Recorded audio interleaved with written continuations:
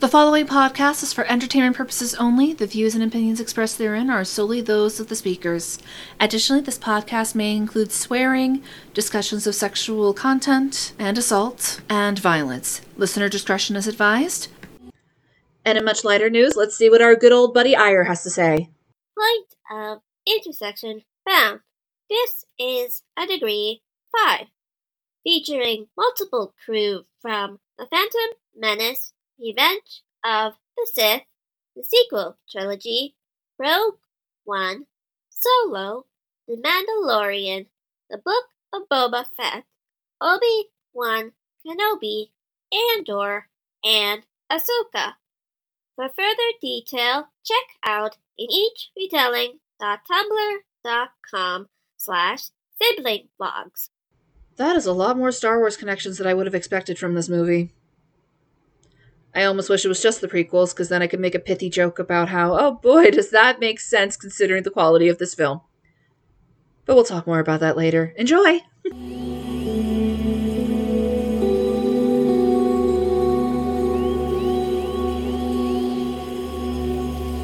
The youngest girl, however, displayed greater perseverance and firmness in their common misfortune. She bore her lot cheerfully, with a strength of mind much beyond her years. Not but what, at first, she was truly melancholy, alas. Who would not have felt such misfortunes?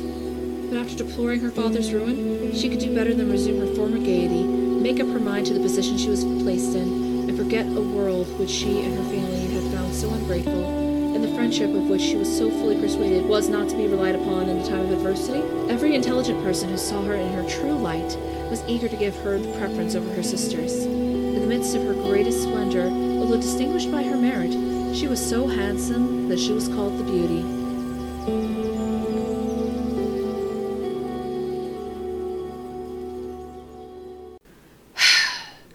Welcome to Niche Retelling, the podcast where we explore all the ways old tales are made new. I'm your host, Jasmine Garcia, and joining me today are... Je m'appelle Sam Marchioni, je suis dans les mails avec les chiots singes. I'm Riverlane and Sally Forth, tally ho, let's kill the beast. I'm Alana Greenberg-Sood, and I do not speak French. Je suis Kyle Calgren, et je parle français comme un idiot. I am Brian Harris, and the only French phrase that I know is Voulez-vous coucher avec moi ce soir? God. Wait, I just realized that's a song by a singer named Belle. That is true. Oh my god. It's all connected, man. Everything is connected. And today we are finally finishing the La Belle et la Bête double feature that we started back during the strike before we found out, oh wait, no, this might not actually be strike-proof. Great. And now we have finally managed to get this done months later. And I just have one question for you, Kyle. Was it worth sparing Mickey? No. The thing is, Mickey is like Santa. He has a lot of little helpers, like, out doing his work for him. You have to kill the head Mickey, or else,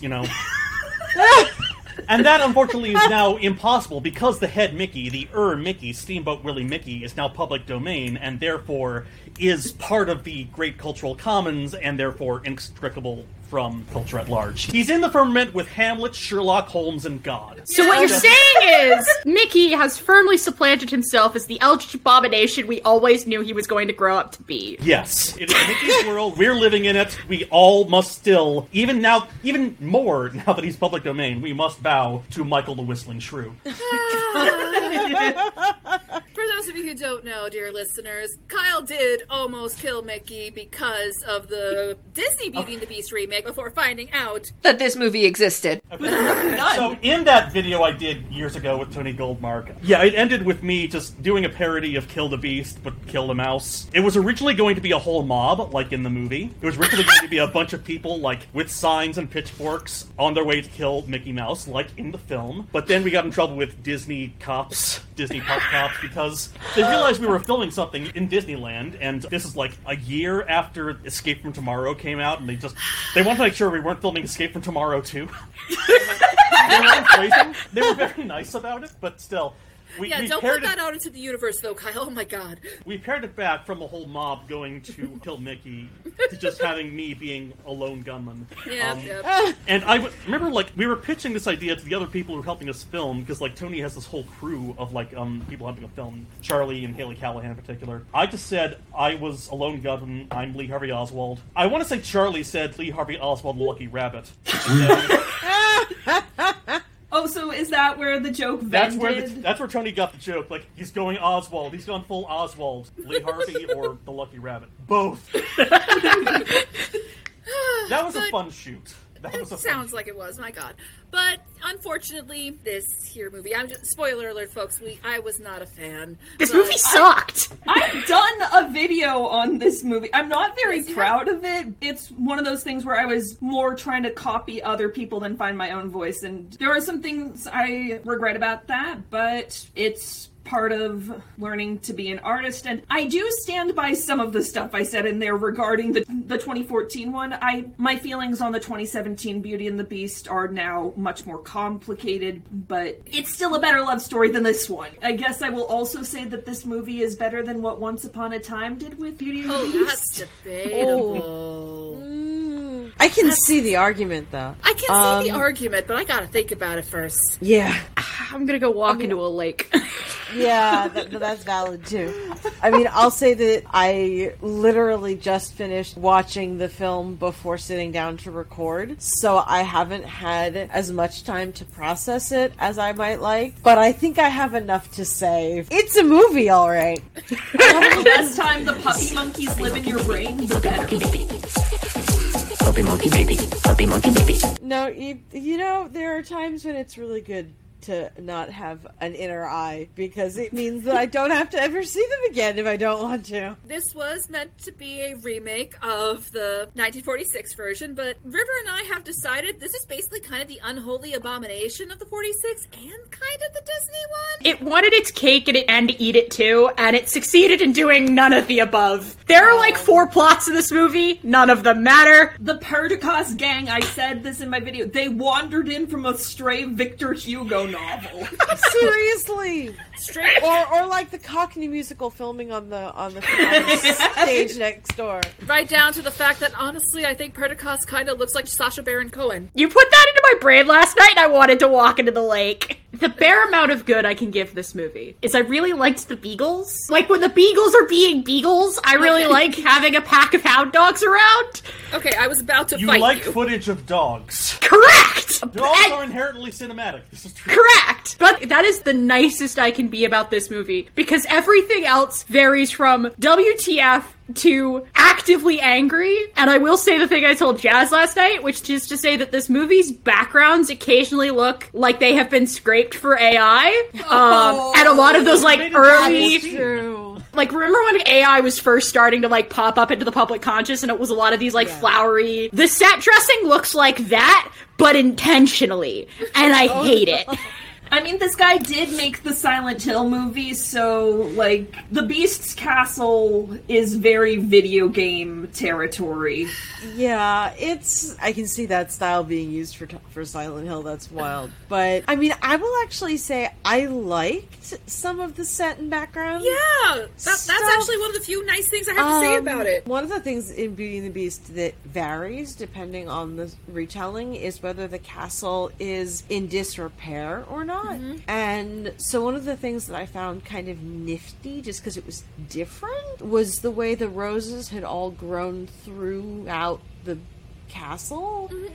And, like, the castle is weird because a lot of times when people don't think, it's a series of disconnected rooms and spaces, you don't really get a feel for how they connect to each other. But, you know, the fact that, like, it's mostly in good repair, kind of, but you've got the roses woven through everything, it kind of makes me think of... I rewatched Crimson Peak recently, and for those of you who are not familiar, they lean really hard on the gothic horror trope of of a corrupted physical house that's like falling down and moldy and shit is indicative that the family that lives there has some kind of corruption. Very common visual trick with that genre, both originally and pastiche, which is definitely what Crimson Peak is. But it was interesting kind of as a contrast, because here the corruption isn't really corruption, but so you still have the roses running through the castle, which I thought was interesting. But I have to agree, I did really enjoy like the aesthetic of the castle. I thought it was like really creepy and gothic. I'll have to give my props to the production design. All the technical elements I think really worked for me. Yeah, no, I was except the actually costume people. I want to kill the costume people, but I regularly want to kill the costume people, so that's fine. Those costumes were the definition of she-breasted boobily. Bingo. Oh, Do God, not no. invoke the costume gods. Sam will go on a 12-minute rant, and I say this with affection, Sam. Do not invoke the costume gods. Trying to pin it down historically is kind of pointless because it's all over the place, and like their costumes roughly the same in both when Belle's story takes place and when we're seeing how the Beast became the Beast. They're wearing basically very similar mishmash of styles, so it's like take time, historical whatever out of it. It is a And fairy it's tale, more so I like- can forgive that. Yeah. Vague silhouettes would say that they're in the late 1790s, early 1800s for Belle's story, but then it's full fantastical Tudor Renaissance bullshit in the Beast's time, and I swear to God he's just putting Belle in his wife's old clothes. I'm pretty sure he was, actually. Yeah, that's He likes the some blonde. implication, y'all. Yeah. But There's a lot to go with the Beast's former wife and her that Sam even brought up in their video that I'm sure we'll get into. Yeah, this is a terrible adaptation of Jane Eyre. Brian, I will say, I did realize we all kind of gave our initial snarks about it. You didn't really get the chance to give your initial thoughts on the movie before we like delved deeper into it. So, I thought it was decent.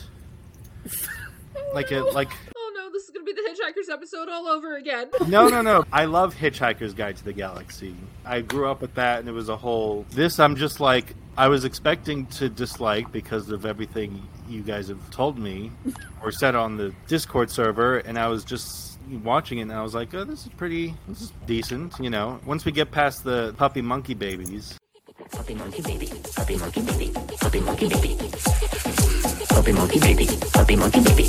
As far as like a, remake of the Cocteau version, I've never seen this before. This is my first time viewing this 2014 version. Everything else was kind of working, telling a cohesive story.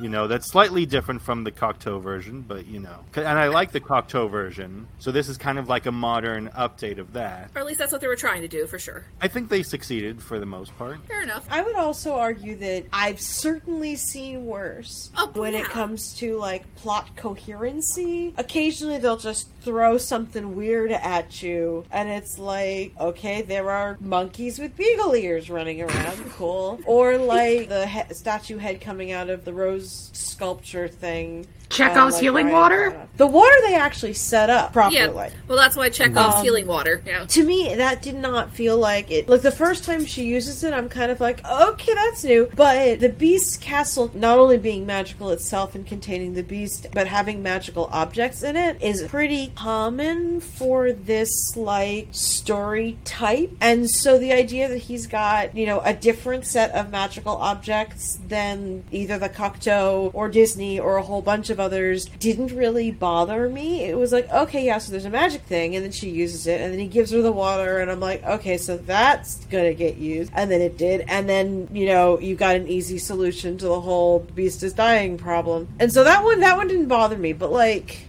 They were definitely like, okay, so wait, what is going on with this bartender? And like, why are her sisters... That bartender is just a helpful NPC who's trying to stop a tavern brawl.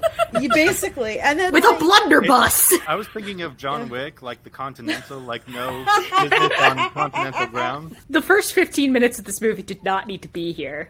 But the framing device? No, not the framing device. I liked the framing device. The framing device is whatever, it's fine. It's a good excuse to have narration. No, I'm more talking about post-framing device, but all of the stuff with, like, moving out of the old house and into the new house and figuring out that the boat is still there, but, like, he can't have it back because he signed away the rights at some point. Yada, yada, yada. That was shenaniganery and bullshit, and I didn't need it.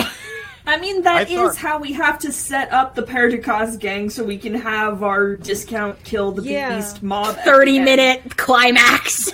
I do like some of what Lea Seydoux was given as Belle, and, like, giving her this little weird thing of, like, it's my fault our mother died in childbirth, and I'm sad that I'll never know my mom, and I don't want to take my father away from my siblings as well, so I'm going to do the noble sacrifice thing. And I'm like, okay, that's an interesting take to have on Belle. And she's so bitchy to the beast. It's amazing. I do love that. And I do like that, okay, the sisters don't really have separate personalities. Anne and Clotilde do not, but I like that the brothers have separate personalities, because the brothers are so often a non-entity, but Tristan is the poetic one who's a little bit silly, and Jean-Baptiste is the baby who is trying to do the right thing and be the best brother, and then Maxime is the one who's on loan from Victor Hugo.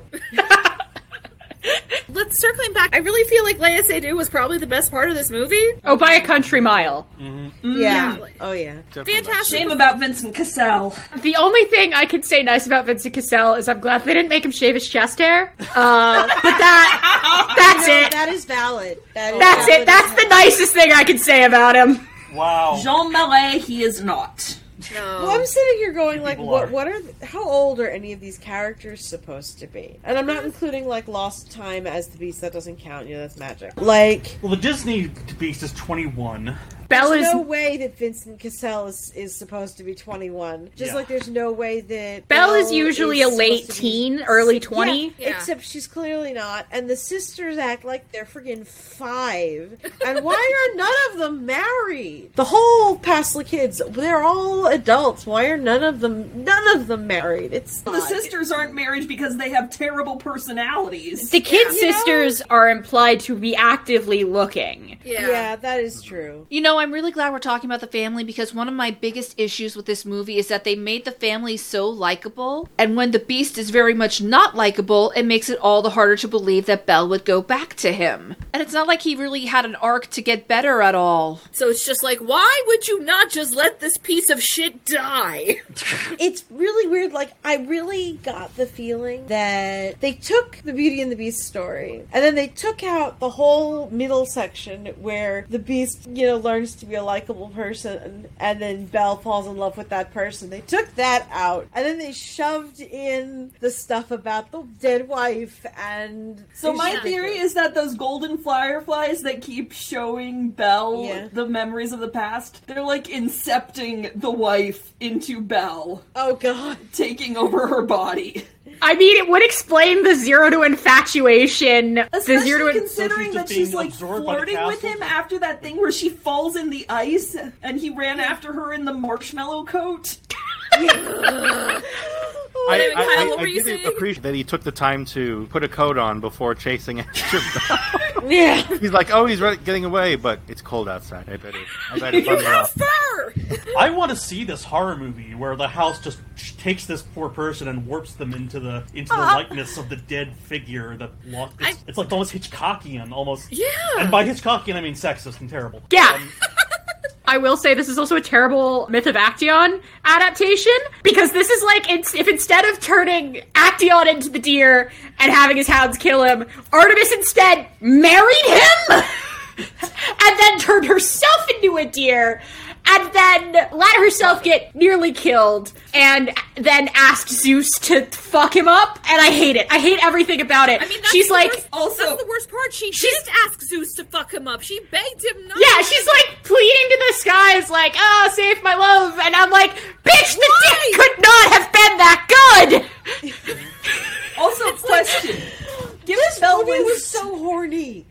Speaking of that, oh my God! But I know these children are French. But is Belle including the piece of the story where their dad's wife was naked when he shot her, and the part where he shows up in her room? I assumed that she was reading the version of the story that she told her brother, that the brother then wrote into a storybook. I think I pulled it out of my ass. And was also wondering if, like, maybe this story didn't actually happen to Belle and the Beast. This is just kind of like what we were talking about in The Princess Bride. This is just the children picturing their parents in the story. I don't know. For me, I want to interpret it as, yes, it happened, because I want to believe that the Beast, had this arc where he went from asshole to... loving husband and father.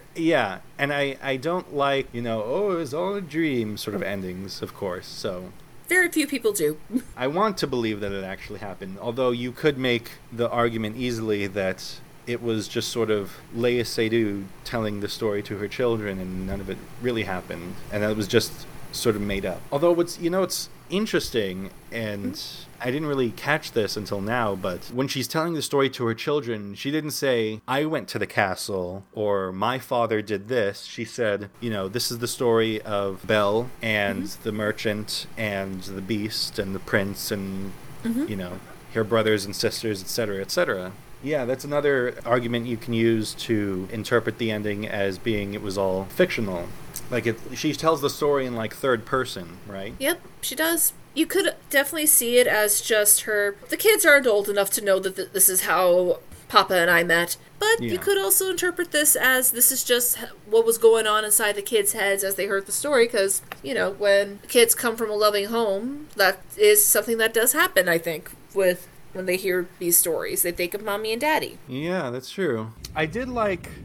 This is the first version of Beauty and the Beast that I've seen that had flashbacks to Beast as a human before he was cursed. I mean, in the Disney version, you have, the glass windows, but that's literally all you get. This one actually goes into, who he was before he was cursed, and it was something that I had never seen before, so I appreciated it. See, I would agree with you. I do agree. I like the basic idea here. Yeah, this is how he fucked up, basically. The execution. It is all very tragic. It's just a shame that he has not seemed to have learned from it at all. Because here's the thing. The whole idea that they start liking each other more when he stops being an asshole, that's a relatively new idea for Beauty and the Beast stories. Like the 46 version, he's not an asshole at all. He's just kind of a sad sack. But he still has more respect for boundaries. Depressed for years would make one. Yeah. Yes, and he's exactly. believably sad. Yeah. He immediately respects Belle in that version. In this one, he's just an asshole to her and never really stops. And that is my biggest problem. He snuck into her bedroom and was hovering over her by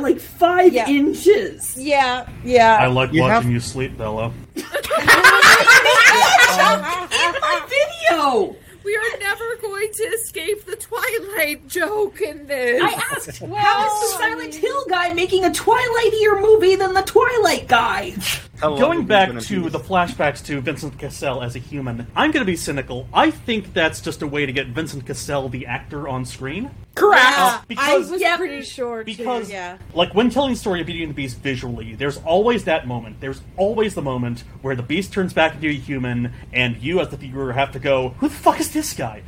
You spend all your time, falling in love with the hairy boy, and you're learning to see the man inside the Beast, and then all the hair falls away, and then who the fuck is this Chad meme? So, and what I love about the Cocteau movie is that Jean Marais, the actor who plays the Beast, has a dual role as the Beast and Avenant, a human suitor who later fills in the Gaston role in the Disney version. So you actually see Jean Marais play, the inferior human version of what the Beast could be, the actual, beastly man. It is also a way to get the audience used to the idea of what Jean Marais looks like without all the Beast makeup. And so you can actually have him, show up on screen as the prince, unbeasted, and just have him, oh, that's the man we fell in love with. We know that face. In animation, it's less of a problem because with the voice actor, he's there the whole time. But even in the Disney version, there's a moment where he has to look into his eyes and go, "It is you." And here, it just seems like they wanted to get Vincent Cassel as a human because Vincent Cassel is one of France's biggest leading men. You gotta get that face on screen.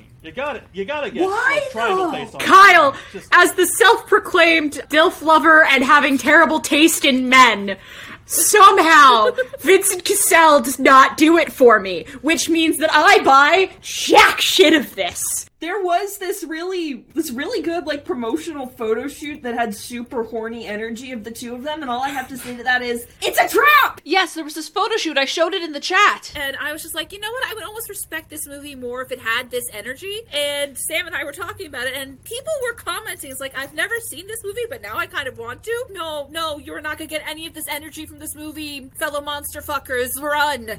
Yeah, that's the other thing, is that, like, there are ways to do the Beauty of the Beast story where it doesn't end in monster fucking or wanting to be a little bit of a monster fucker, but I would also argue that, Why would you tell the story if you didn't want to tell a story about monster fucking? Exactly! Like, there are ways to do it, and I think this movie, by making the Beast is basically a lion in this one. He is a lion furry suit. Mm-hmm. Like, that is what he is. With the 40 movie, you excused it because you're like, okay, makeup's not great, we don't have a lot of material, we're in post-war France, we're working with what we got. Keep Jean Marais from fainting due to heat stroke. Yeah. In this, you have to imagine he's probably in a mocap suit with, like, a couple of, like, key things for lighting. You could have done whatever the fuck you wanted, and you just made him a really big cat again? They were trying to reference the Cocteau version, which looked like a big kitty. Also, that's my thinking. It is difficult to design a monster that is both genuinely monstrous and also fuckable.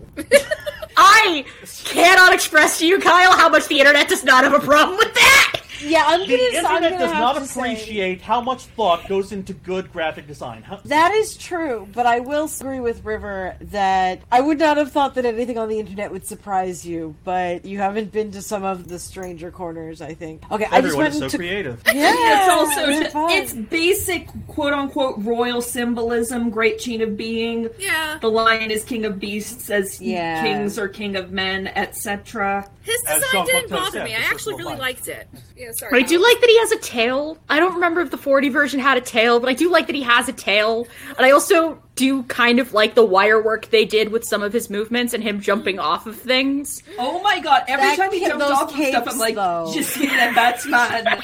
Just see the Batman. Every time he jumped and, like, the cape did that big, huge, ridiculous squishy thing, and I'm like, Batman called, he wants his cape back. Please do not maybe go into a whole tangent about the French silent serial Les Vampires and how much that influenced Pulp Fiction and Batman in particular. The French were doing Batman before Batman. That is true. That is a very good point. Je suis l'homme de bat.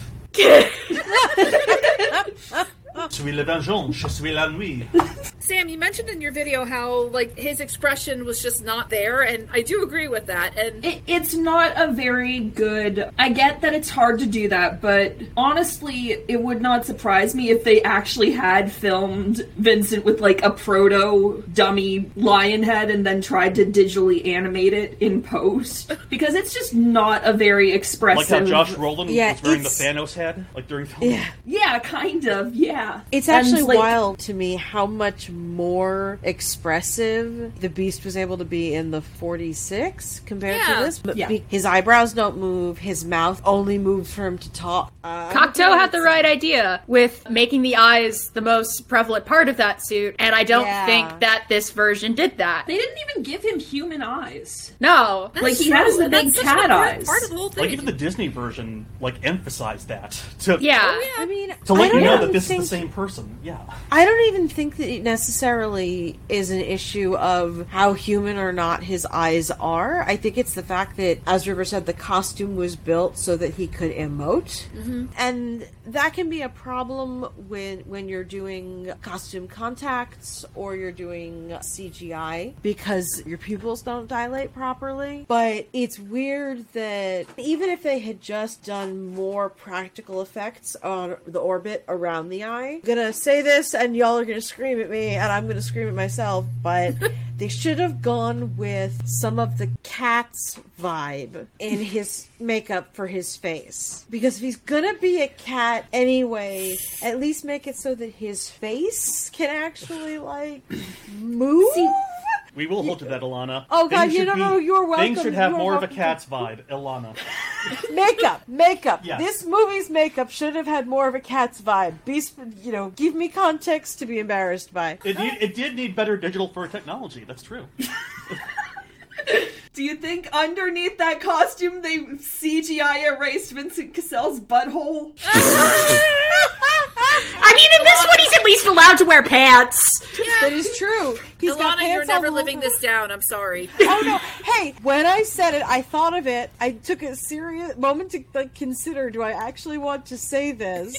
And then I made the choice to say it because I figured everyone else should have to enjoy/suffer. The most disconcerting thing for me is a lot of the times either the CGI would be good and the green screen would be terrible, or the green screen would be okay, but the CGI would be terrible, and it never one or the gelled other, in a not way that wasn't making me look at the seams. Yeah. Oh, yeah. Like that first climb up the tree to figure out how big the space is. That green screen was that green screen was atrocious, and I could see the seams, and the lighting was wrong. Yeah, I'm with Sam on the how does she go climbing that giant tree and running around in the woods and collapsing on the bed like a drama llama in a corset and stays and full petticoats. I was gonna say, there's a full hoop skirt under there, eh? Yeah. In France, they are trained from birth to fall in a corset. Well, I mean, you have to be able to faint dramatically. Yeah, it's all those dramatic fainting couches. It's literally required. But no, like, I'm looking at those and I'm going, okay, it's, I think on a pure, like, very technicality, it's not a hoop skirt for reasons I don't care. Farthingale. It's a farthingale. It was a farthingale, which means that it's a little less stiff and you would actually be able to lay back and press the skirt down, which in a hoop skirt you would not be able to do, which, like, does not matter at all because the corset's more important. Because, like, she flails around and I'm like, I have no problem with the idea of putting an actor in a costume that is more comfortable than the item should be. Sure. I have no problem with, especially when people are doing action stuff. I have zero problem with that. But it's like when she comes back to the bedroom after dinner the first time and she's wearing that white dress with all the weird frilly floofy things and throws herself on the bed, I'm like, how are you doing that? You may have shattered a stay or two with that move. Yeah, no, you're dead. I'm sorry, anyway. you did not survive this. Roll credits. Well, we were so lucky. But no, that's terrible. That's mean. Again, she is easily the best part of the movie. Very compelling performance. Yes. And in spite of the fact that you are kind of right, Sam, and that these are very, like, somehow they made the period dress very sexualized anyway, she did look very lovely doing all of that. Unfortunately, I am also a woman lover, and Leah Seydoux is not hot. As a feminist, I am horrified. As a sapphic, I am delighted. Exactly. Well, I mean, okay. I think this fits into, dovetails into the weird way that this movie would just have, like, wild, horny moments. Yeah. That, again, do not match that photo shoot at all. Completely different vibe. But, like, when he reaches into the water and grabs her by the front of the freaking corset to pull, and I'm going, like, no! I mean, what? Oh, I'm actually really mad about that scene on the ice, because here's the thing. At least you can argue the Beast in the Disney version wasn't directly responsible for her near-death experience. I would also argue that he knew the ice was cracking. Right? He could have moved her. Maybe. That was not the time to kiss. He does jump on top of her. That's true. But, like, I just... Are you saying the ice was a psyop? Like Yes! a false flag? Apparently we are, I think. It is clear that the Beast... Do we actually get a name for him? No. Nope. Bete. Which is hilarious, considering how much we see him as a Jean human. Le Bete. I just call him Vincent Beast. Yeah. Yeah, Betty Beast. It's clear that he doesn't use his brain. Not when he was human before, not as the Beast, not after. I think that assumes he has a brain cell. One job. Yeah, I don't One think he has a job. brain cell. He had one job. He had not drown the girl that you're... I assume that he was... When she showed back up after instead of her father, he was like, ooh, possible way to end the curse. But he didn't have that he feel. said Calling so. her my love by day 2. is weird. And really- acting immediately entitled to her. Yeah, well, romance. Like, everything that we talked about, I could forgive all of that. If there was a love story at the center of this, I could believe Yes! Because at the end of the day, that is the raison d'etre of Beauty and the Beast. Like, you gotta believe that she could love this man, and I don't for a second. 0 to infatuation, like that. You said they had chemistry in interviews, and so clearly it's It's director's very fault for not weird. finding that chemistry and putting it on film. It was the director's fault, and it's also the scriptwriter's fault. There are films where, like real world couples have played against each other, and the chemistry's been, like, non-existent, and you're sitting there going, but you're married, and you clearly have chemistry, you know, outside of this, so what the hell happened? My personal theory on this one, it ties into River saying scriptwriter, not just director, is that because they crammed in all that other stuff, they stripped out almost all of the two of them, like, getting to know each other, falling in love thing. And the problem is that, you know, the film was made in 2014. Like, we have expected more of our stories for a long time, because there are a lot of old fairy tales that, like, a lot of the first written down versions of a lot of Western fairy tales skip the whole falling in love part, and they just, you know, love at first sight, or it just happens when it needs to happen to be true love's kiss or whatever the hell it is you need. And then in the last couple hundred years, we like people to have more motivation and agency. Maybe not necessarily women as much, that depends, but like Too real, man. in the Cocteau, there's a little bit of the Beast kind of mellowing out a tiny bit, if I recall, and Belle kind of being like, okay, this, you know, it's a fixer-upper. Plus, he's not as much of a jerk, and I'd even argue he's not as He's just a Evil sad to boy. her. Yeah, right? And once he stops being a sad boy, it's like, oh, this is someone I could actually, like maybe. And so you're like, okay, cool, fine. And then in the Disney, which, yay, we can talk about now, because it really is important, like, culturally. But they spend, what, like, a third, half that film establishing that the two of them actually like each other. So when, you know, she throws herself on top of him after Gaston's fallen off the tower and says she loves him, you believe it. You don't need to be convinced because you've seen it grow. And in this one, it was like, they were like, we're going to write a love story, except we're going to skip the love story part. Editor Jasmine here. It occurred to me just now, and I really wish I had thought of this during the recording. If there's any Beauty and the Beast pairing that deserves the barely even friends, then somebody bends unexpectedly title, it is definitely this version of Beauty and the Beast. Like, yeah, no, it kind of is expected that you might like each other a bit more after you save each other from a wolf attack. Hot take.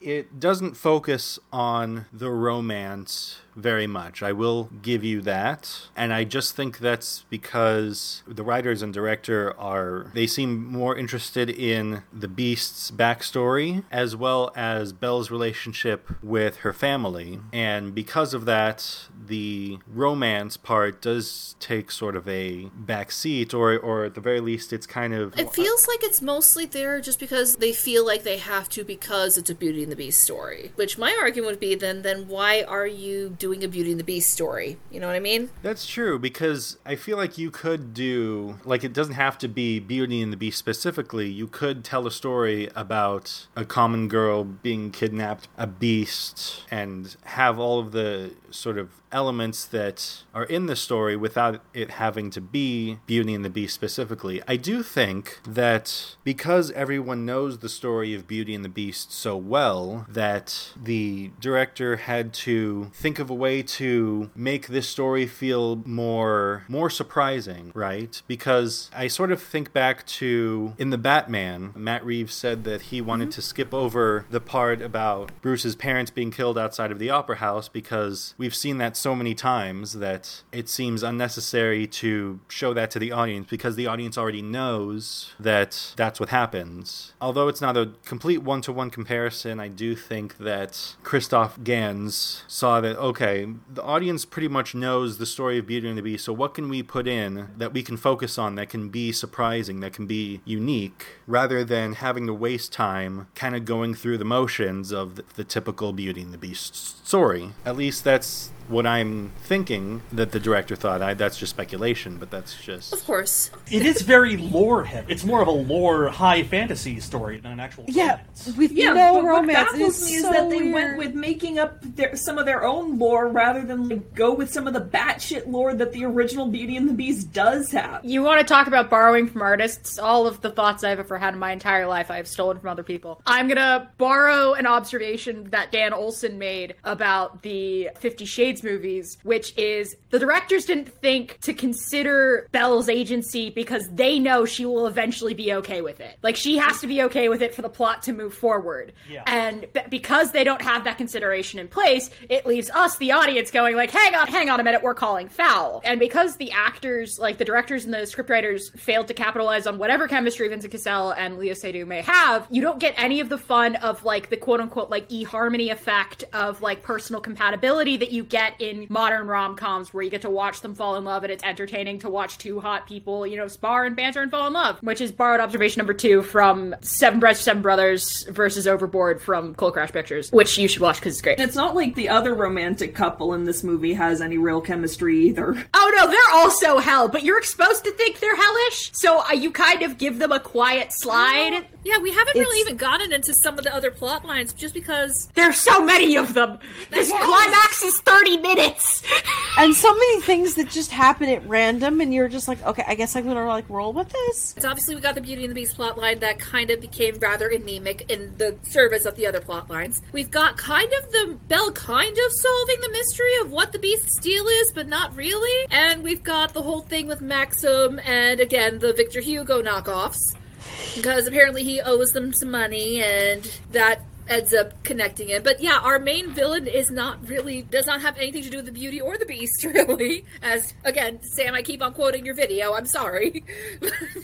I showed it to you last night, of course it's in your mind. Yeah, fair But enough. I would also like to point out, this is kind of funny to me because, for those who do not know, I do practice tarot occasionally in my spare time. And so, Astrid is full of bullshit on her tarot reading, but I don't think the prop department was. Because, well, first of all, Astrid is not using the typical deck that people would recognize, the Rider-Waite deck. She is using a more archaic Court de Gabelin deck. So, she draws the Bateleur, which people would know as the Magician. She draws the Moon, which she specifically says is a torrent of gold under an emerald moon, predicting fortune for Perdiccas. And then she draws the card Prudence in reverse. And that card would eventually become the Hanged Man. But as I was looking it up, double-checking, cross-referencing my meanings, that reading, if you were actually, like, semi-good at reading tarot, would basically mean you can get what you want with the right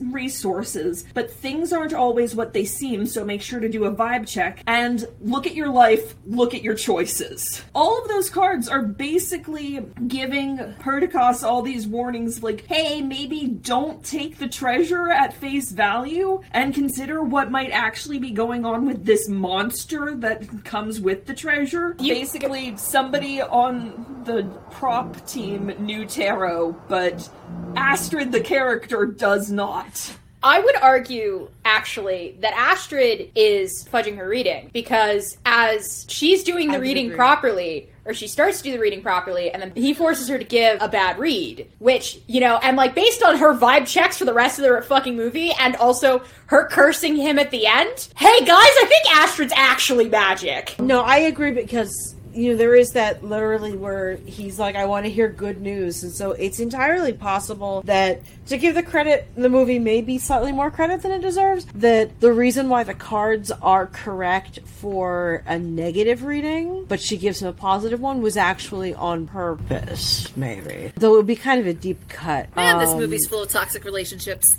Oh boy. Julius Caesar, where the guy like takes the prophecy, do not go to the Senate, as actually go to the Senate. It's great. Yeah.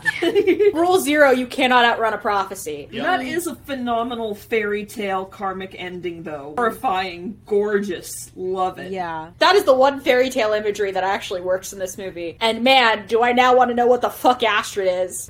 And, Well, you know, the yeah, frustrating it was. thing is, Astrid all of these, Organs coming this fall. Don't speak it into the universe. And yet he did.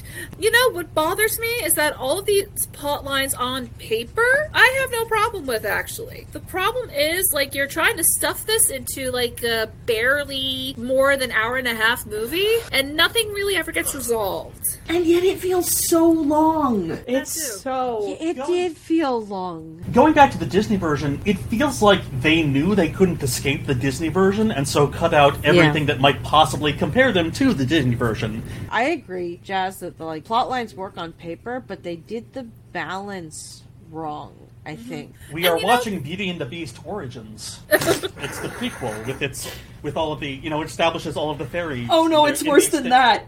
This is French Once Upon a Time. Oh god! Don't speak that into the universe! The looming specter continues. I want that, though. I want an actual, French TV miniseries, Il était une fois, an actual full multiverse of actual, fucking Charles Perrault ratings. The looming specter continues to haunt us. The idea of there being, a mystery aspect to a Beauty and the Beast story, that fucking owns! Because, there's already kind of a gothic vibe to the whole thing, so why not lean into it? And actually have it help her get to know him. And, they kind of do here, but not really. One of the plot lines that I'm like, the hell about is, I understand, okay, so the arrow is in the statue of the dead wife, and, that's god magic shit, whatever the fuck. What I don't understand is why they had Astrid go into the rose structure, take the arrow, encouraged by the magic. It's whispering to her to take the arrow. Then she gives it to her boyfriend, and then she gives it to him, so it's then,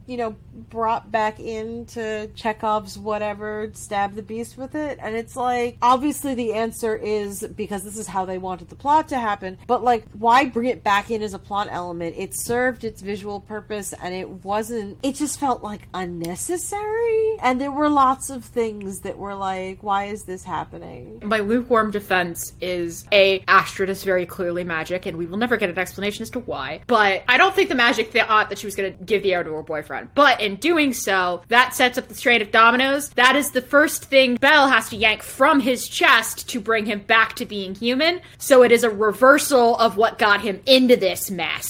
Okay. Yeah, okay. Astrid was like, hey, let's take this really cool golden arrow, let's get the fuck out of here. And Perdiccas was like, no, I want to get more money, I want to get everything I want, and blah, blah, blah. I'm so frustrated, because I was really looking forward to watching this finally. I don't think this movie leaned hard enough into the gothic elements at the end of the day. It could have gotten more gothic. Cool. Yeah.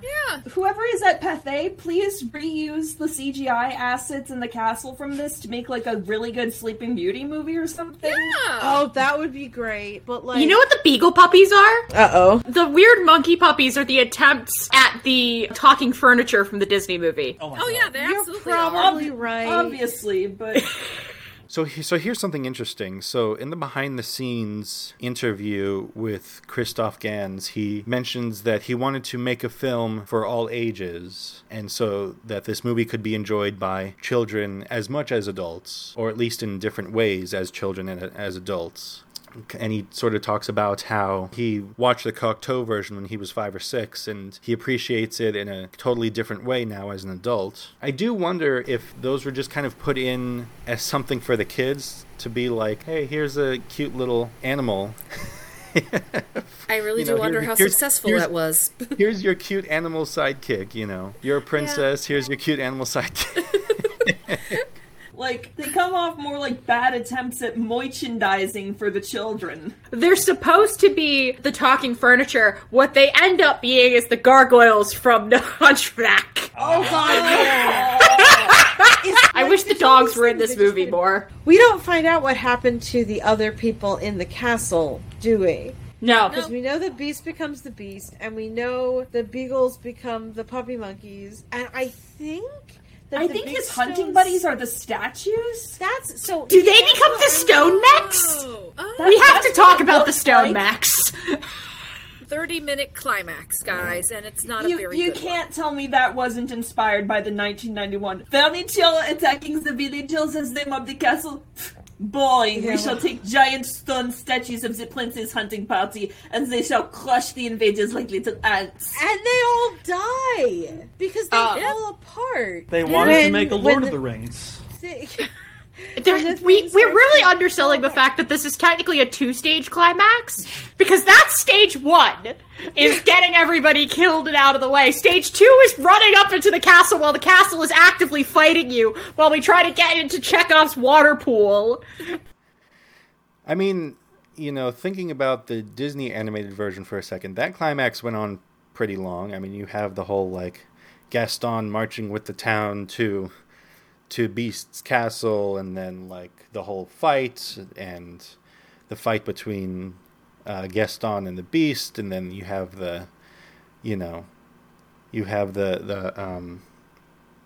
last rose petal falling and the rain and all that, and that's, I don't know how long that takes, but it's definitely a good chunk of the movie.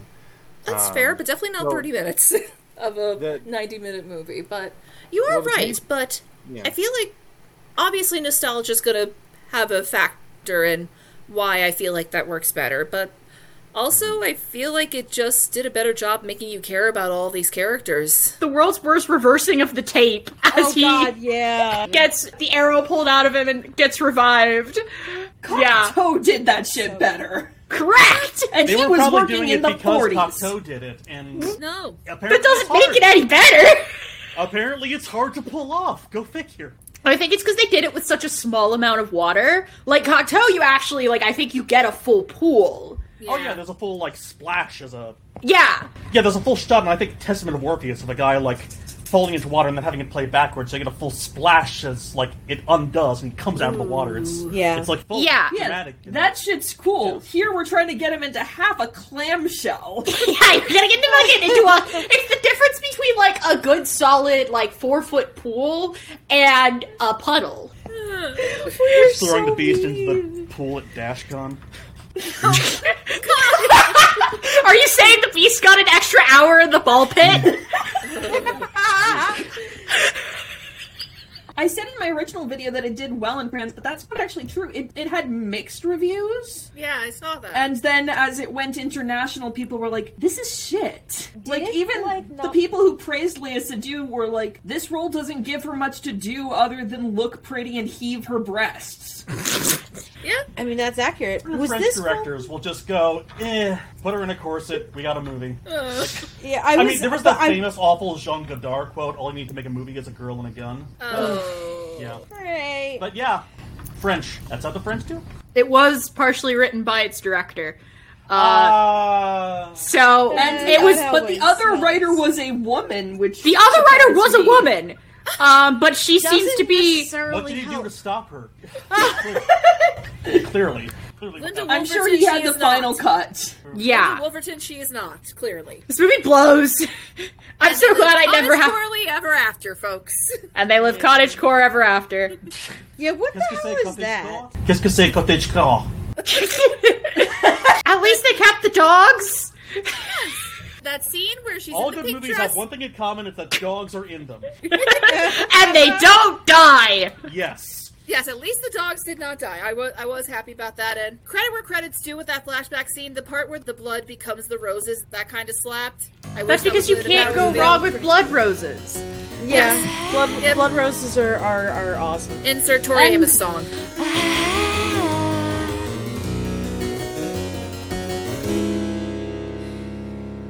Blood roses, back on the street now. Blood roses, back on the street now.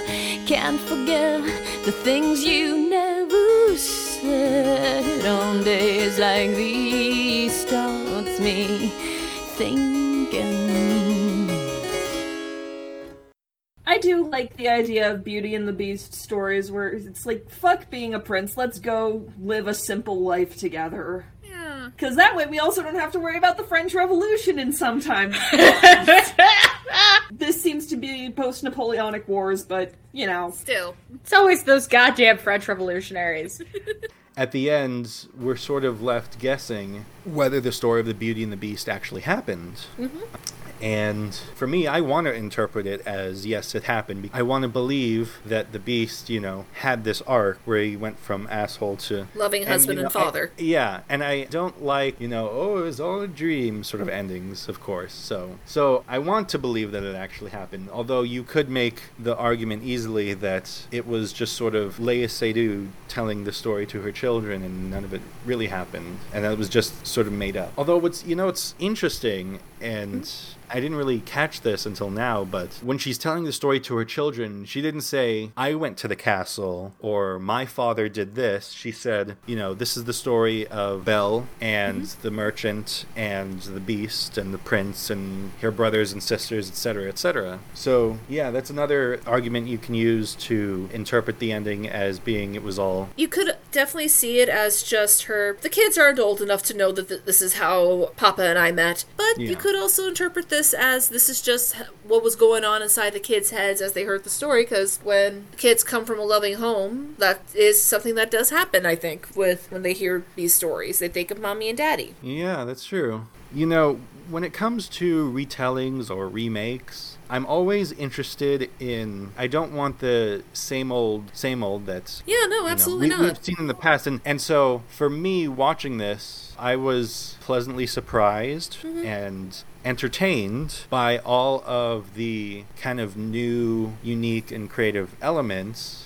I think you have to go back to that original introduction from the Cocteau version where he says something along the lines of, watch this movie as if you are a child and don't think too hard about it and just sort of enjoy the magic. And I think that's how I went into this film, was with the mind of a child and just wanting to enjoy a magical experience about, magic and beasts and curses and princesses and evil guys and his psychic wife with the tarot cards. Fencing, fighting, torture, revenge, giants, monsters, chases, escapes, true love, miracles.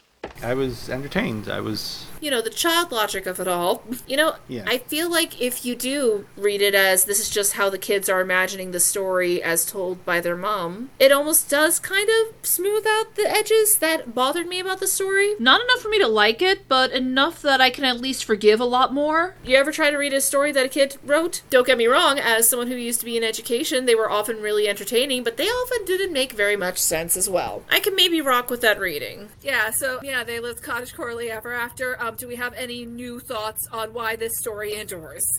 I guess I can just reiterate, monster fucker's gonna monster fucker, and people gonna try to coattail. I think that Disney's got a real hand in that, including their attempts, for better or for worse, the live-action Disney Beauty and the Beast, the way that the story has been changing to emphasize the love story in most versions, so they didn't in this one, and to give Belle some character and agency and shit, I think kind of breathed more life into this story, because especially the timing of when the Disney animated one came out and what feminism was up to at that time, historically speaking, leaving the whole Beauty and the Beast is not about Stockholm Syndrome, because Stockholm Syndrome isn't real, it's men pathologizing women's emotions, we'll put that over there. And the idea that it's actually having the story show that it's about personal growth and change makes it last longer, as opposed to